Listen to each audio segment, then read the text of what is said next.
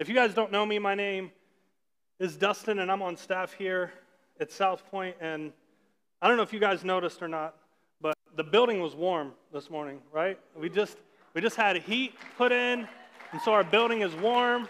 I even had to take my sweater off. Like it's toasty in here, and so that's something to praise God about, because it's only going to get colder. You know, winter lasts forever in New England, so we're going to be warm. I remember most Christmases as a kid, and I know a lot of other families did this and still do this, but on Christmas morning, before we opened up any presents or stockings or any of that stuff, that we'd open up the Bible and we read the Christmas story out of the Gospel of Luke. This was something my parents insisted on, and I think in my parents' head that they were keeping the true meaning of Christmas in front of us, and I think they probably imagined us to be like wide-eyed and amazed at the story. But if I'm being honest, when I was 8 years old, I was probably tapping on my Power Rangers watch, like, come on, man, like we got presents to get to, let's get through this. But as I've grown older, these words have come to mean so much more to me than just being the buffer between me and my Christmas presents. These words have come to define the moment when God hit the turbo booster on his rescue mission for my soul.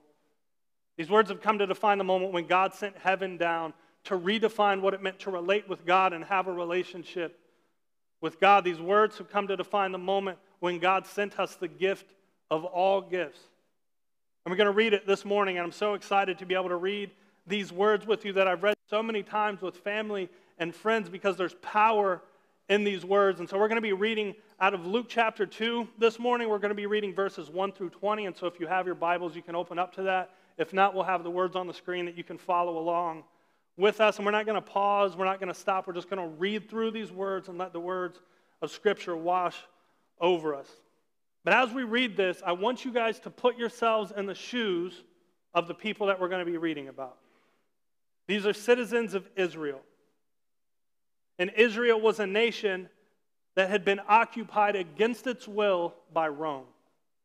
This is a nation in Israel held under the law and the customs and rule of a cruel and violent and ruthless empire. This is a nation waiting for God to make everything all right again. A nation waiting for a Messiah, waiting for a hero to arrive and set them free. They're waiting, they're praying, they're hoping, but also probably feeling pretty hopeless, because up to this point it's been 400 years since God spoke to any of them. 400 years of radio silence. There's almost certainly a feeling of, are things ever going to get better? Like, is this dark veil of hopelessness and darkness and oppression and injustice, is this going to last forever? And maybe you feel like that in modern day America. But this is the mindset of the people in Israel leading up to Jesus' birth. Tyrannical government, division, oppression, hopelessness, desperate for change, desperate for a hero, desperate for a Savior. This is the context in which we pick up Luke chapter 2, verse 1. And it says this. It says, in those days a decree went out from Caesar Augustus that all the world should be registered. This was the first registration when Quirinius was governor of Syria. And when all went to be registered, each to his own town, and Joseph also went up from Galilee, from the town of Nazareth to Judea, to the city of David, which is called Bethlehem, because he was of the house and lineage of David, to be registered with Mary, his betrothed, who was with child. And while they were there, the time came for her to give birth. And she gave birth to her firstborn son, and wrapped him in swaddling cloths, and laid him in a manger, because there was no place for them in the inn.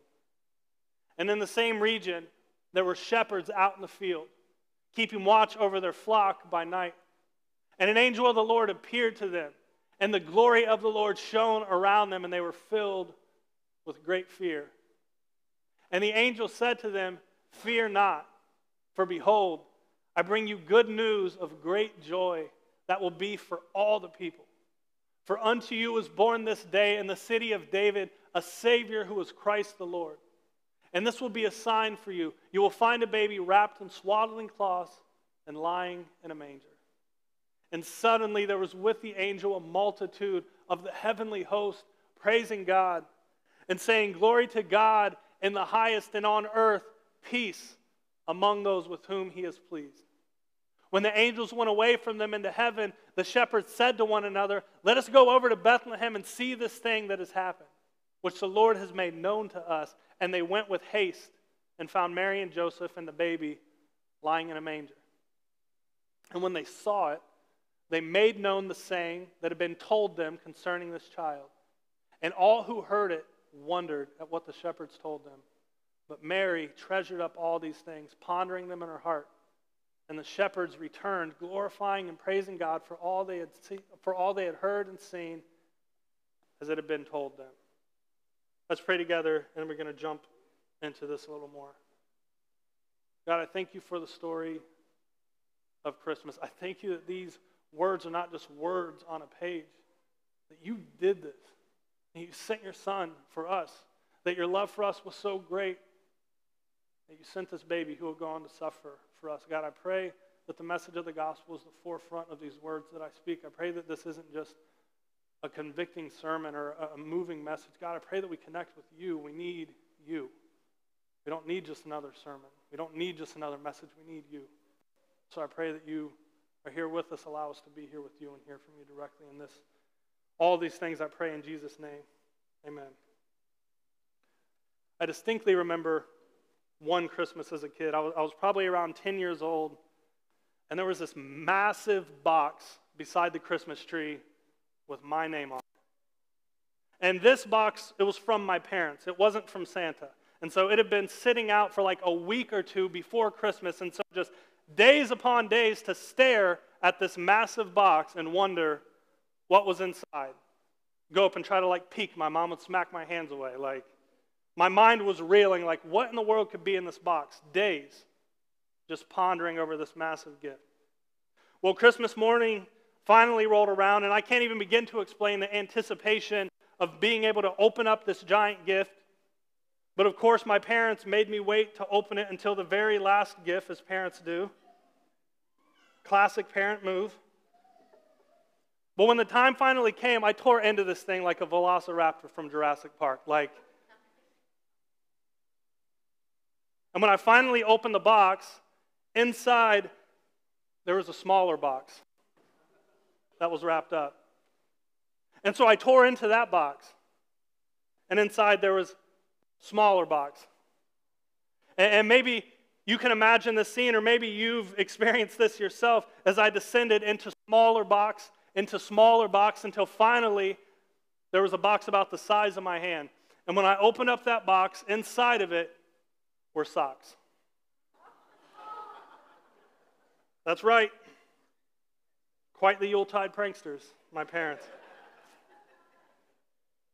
Now, what's funny is there actually was some bigger gift that they brought out afterwards, but it's interesting and really funny because the experience of that box stands out so much in my mind that I don't even remember what that big gift was.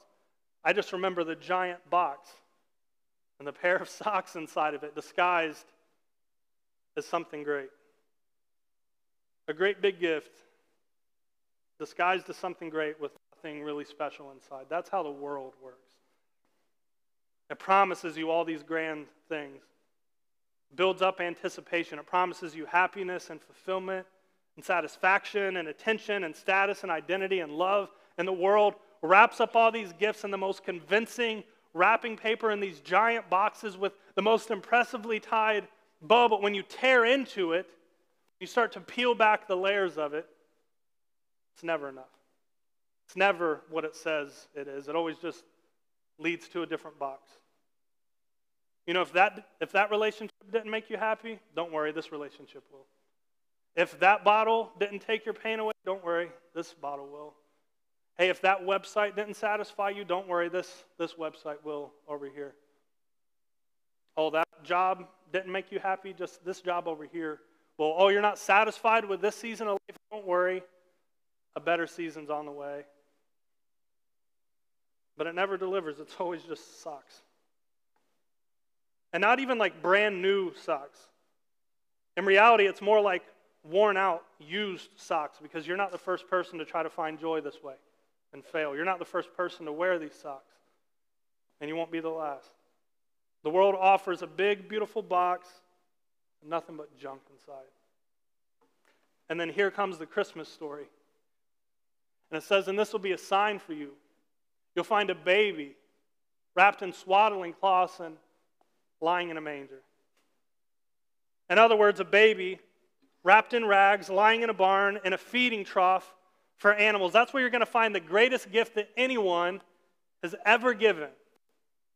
This is extremely counterintuitive to how the world works. Because we're drawn to the big shiny boxes. We're drawn to the seemingly impressive, and yet God says, listen, I know exactly the power and value of what I'm sending you, so not only do I feel no obligation to dress it up, but it's going to be in rags in a barn where the animals eat. And he's going to be the king. He's going to be the one to change everything. The world wraps up junk in pretty boxes, but God sends his greatest treasure in the form of a baby wrapped in rags. It's backwards to how the world works. And then God takes it a step farther. Because you see, a king has arrived. And in this culture, they're no stranger to kings. A king has arrived. And the thing about kings, if you didn't know, is that kings were important. And kings were so important that they required that people rush out to meet them and shower them with gifts when they arrived.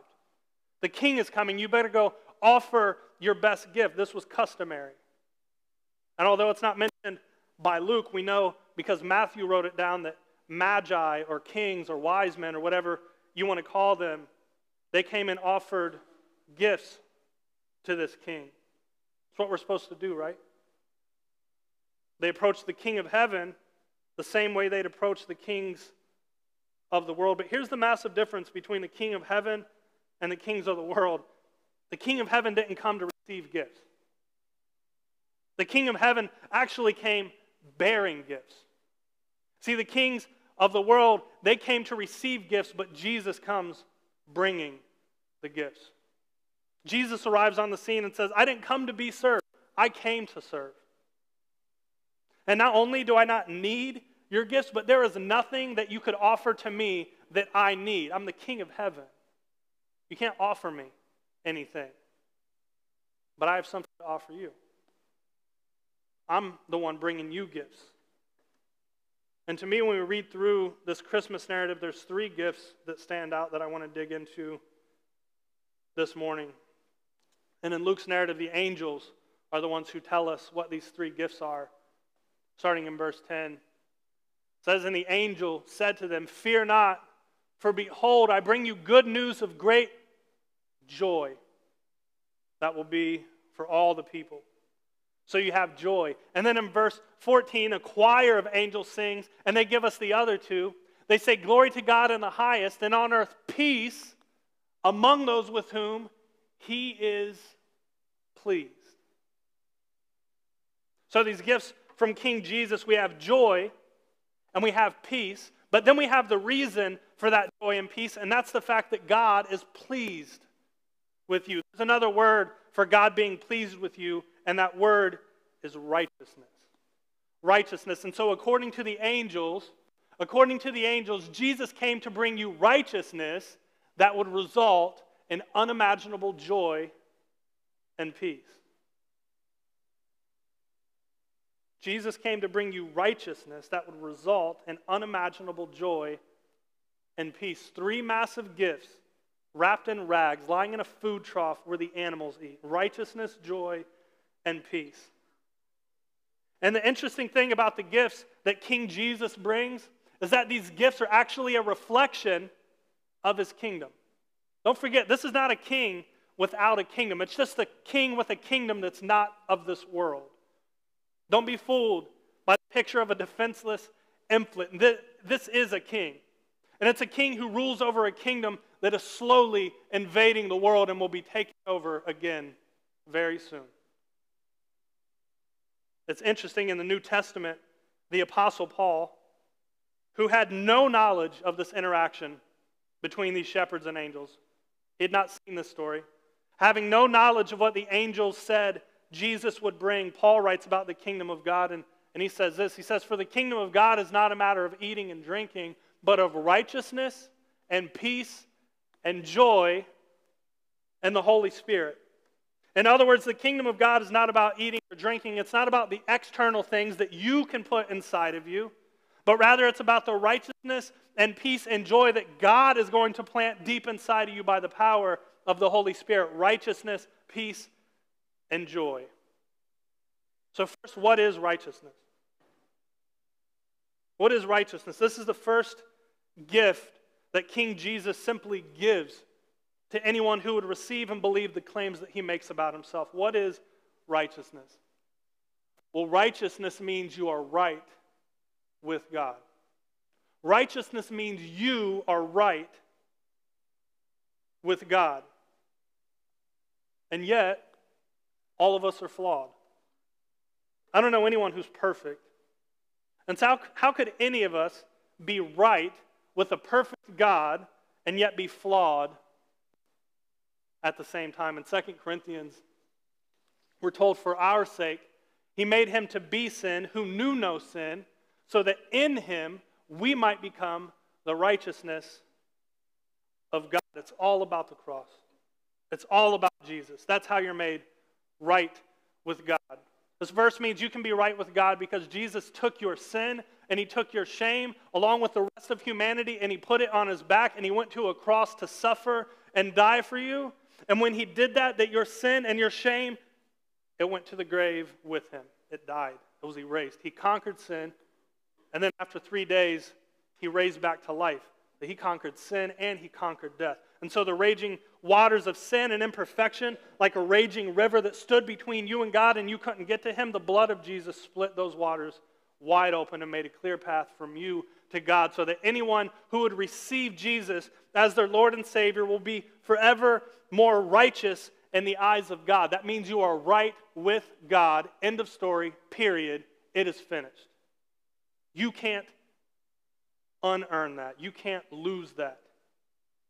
And yet, so many of us fall into this trap of despair and think, well, based on my performance, based on how I've behaved lately, man, I just don't know if I'm in right standing with God. Man, I've messed up a lot, and I've fallen so short. Man, I'm not worth the love of God. I don't know if him and I are all right. And we impose our own imperfections and instability and inconsistency on God, and we allow ourselves to believe that based on how well we perform, that we can be bad enough to make God hate us or abandon us. And then Jesus arrives on the scene and says, hey, not only can your performance not save you, but your faith, if your faith is in me, then also your performance can't unsave you. You need to understand that you were bought for a price. You were bought with my blood. Jesus says you're made righteous in the eyes of God because you've chosen to put your faith in the amazing things that he's done. So why are you still obsessing over all the messed up things that you've done? You're free now. Stop putting the chains back on. Who do you think you are to believe that you are powerful enough and broken enough to undo the things that Jesus accomplished on the cross?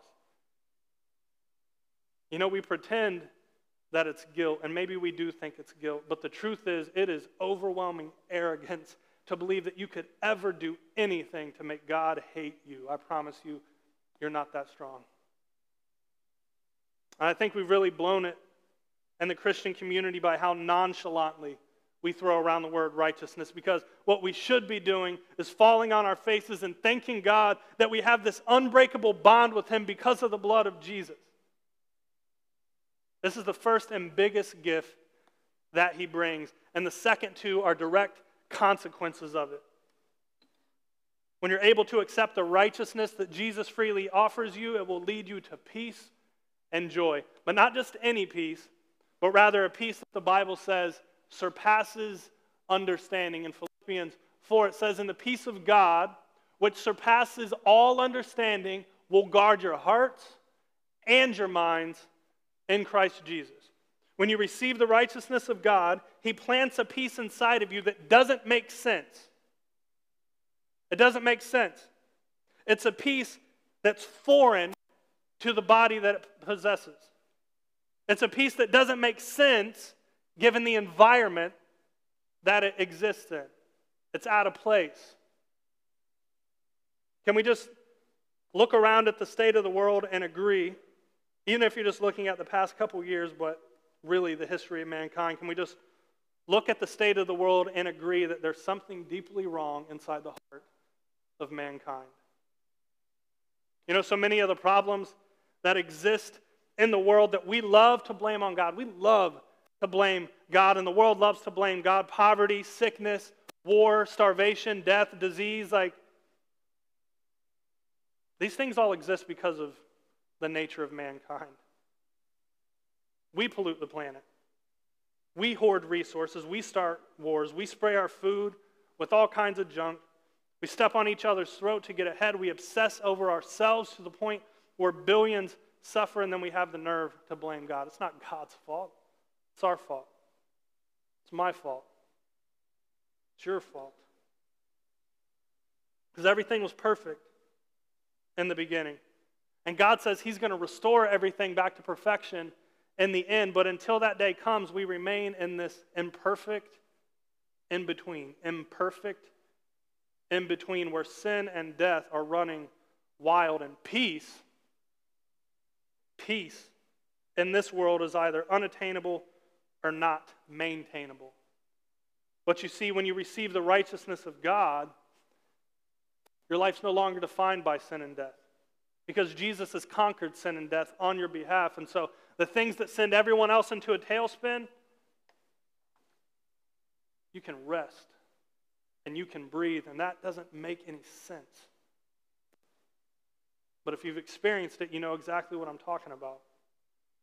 It's the same peace that allowed the apostles to stare ridicule and torture and death in the face and then die still praising God. That doesn't make sense. It's the same peace that drives millions around the world to worship, even at the expense of being imprisoned or killed by their own government. That doesn't make sense. It's the same peace that should drive us to look around at the broken system in our own country and not be tossed and turned by the waves of inconsistency and selfishness, but we should have a peace that's not controlled by circumstances, and that doesn't make sense. And if we're not experiencing that peace, then I have to question, what are we obsessing over? What do we spend our time thinking about? What do we spend our time doing and looking at and talking about? Is it the righteousness that Jesus died to offer you?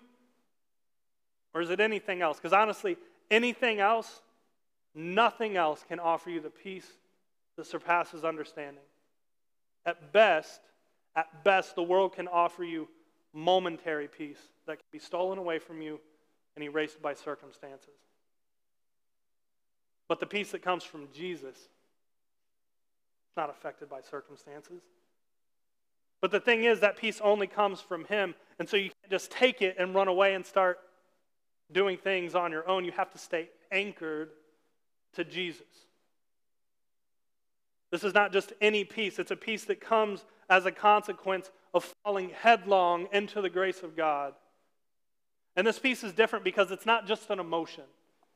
We think of peace as an emotion, but according to this, peace isn't an emotion. Peace is a person. Jesus is the peace. Jesus doesn't just offer you peace and boogie out. When you make Him your Savior, you have peace because Jesus stands in the doorway of your heart and your mind and your soul, and He actively goes to war with the fear and anxiety and worry and heartbreak that tries to ruin your life. That's why it says the peace which surpasses all understanding will guard your hearts and your minds in Christ Jesus, because you have an aggressive peacemaker fighting inside of you. That doesn't make sense, but I am so glad that it exists, and I've experienced it. And then in close proximity, the other consequential gift of receiving the righteousness of Jesus, we have peace that surpasses understanding, and then you get joy that is inexpressible. Joy that is inexpressible in 1 Peter. It says, though you have not seen Him, you love Him. Though you do not see Him now, you believe in Him and rejoice with joy that is inexpressible and filled with glory, When was the last time you felt inexpressible joy? It's so interesting. We jump through all these hoops around Christmas time, and we do all these things around Christmas time to make it feel magical for our kids. We want it to be magical. Whether it's our kids or grandkids or friends and neighbors, we work so hard to make it feel magical. But when was the last time you felt joy resonating so deeply inside of you that you couldn't do anything but smile or maybe even weep?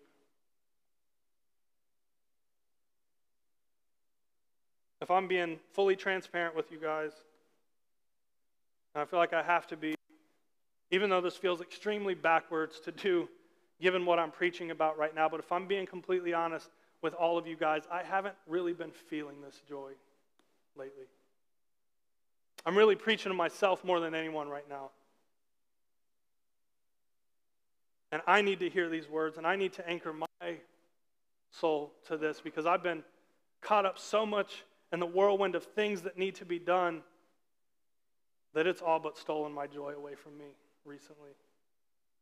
The past few weeks, man, I have had this bitterness and apathy rolling around inside of me. I've been short-tempered and snappy and just like not myself. Like I've been a shell of myself, if I'm being honest. And you know, I know as well as any Christian how to not let that be seen and just like wear a mask, but I don't want to do that. And I can't stand up here and preach this to you guys and have you think that this is something that I've just arrived at or just like experienced nonstop all the time, because that'd be lying. Because I'm a fickle and fleeting human being. And it's rough, man, because in this role, like try to inflict good news on people. I try to inflict good news on you guys, but at the moment, man, I'm just in a place where I need this inflicted on me as much as anyone, if not more. And so there's the truth about where I'm at right now. But what I need to tell you and what I need to remind myself is that this joy is real. Even if I'm not experiencing it the way I'd like to at the moment, I am telling you that in my story, I have been overcome with inexpressible joy to the point where I couldn't even talk, because God is just so good and I'm just so overwhelmed by Him. The thing about being in a rough season spiritually is that it gives the enemy an opportunity to whisper and chirp into your ear that this joy is not for you. You're not going to experience this. This joy is not even real, but that's not true. It's real.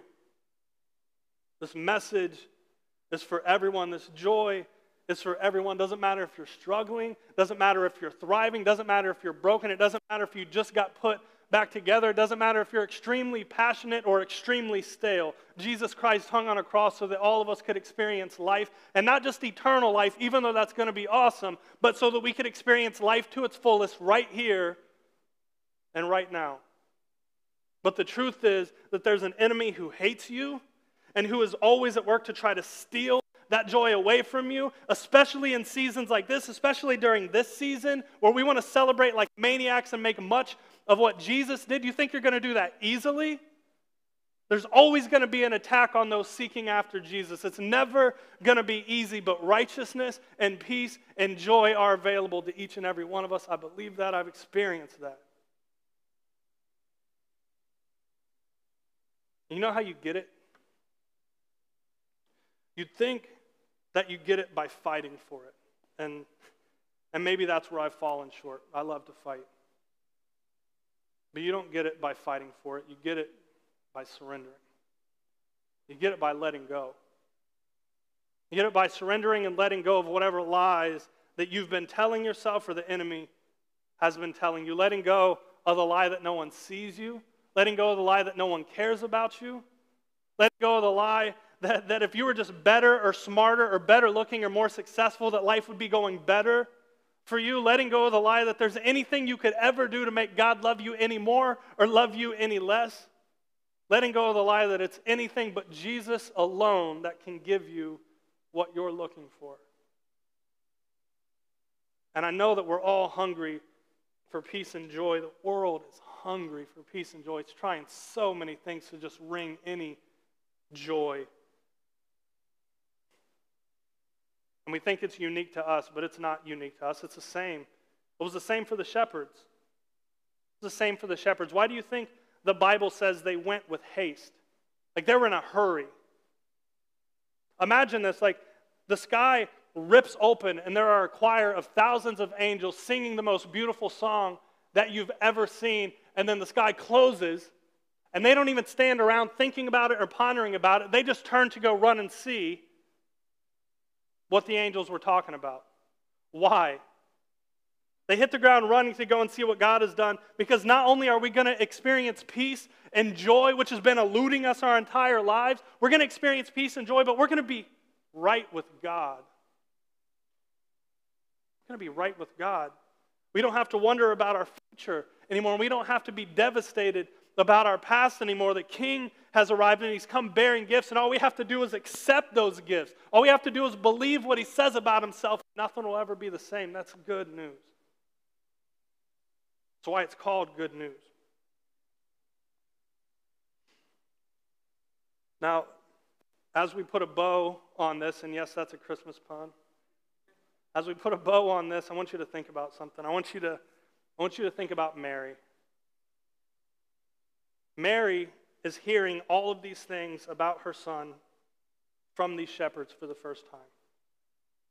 Now, Mary knew that her baby would be the Son of God, and she knew that he'd have a kingdom that would never end.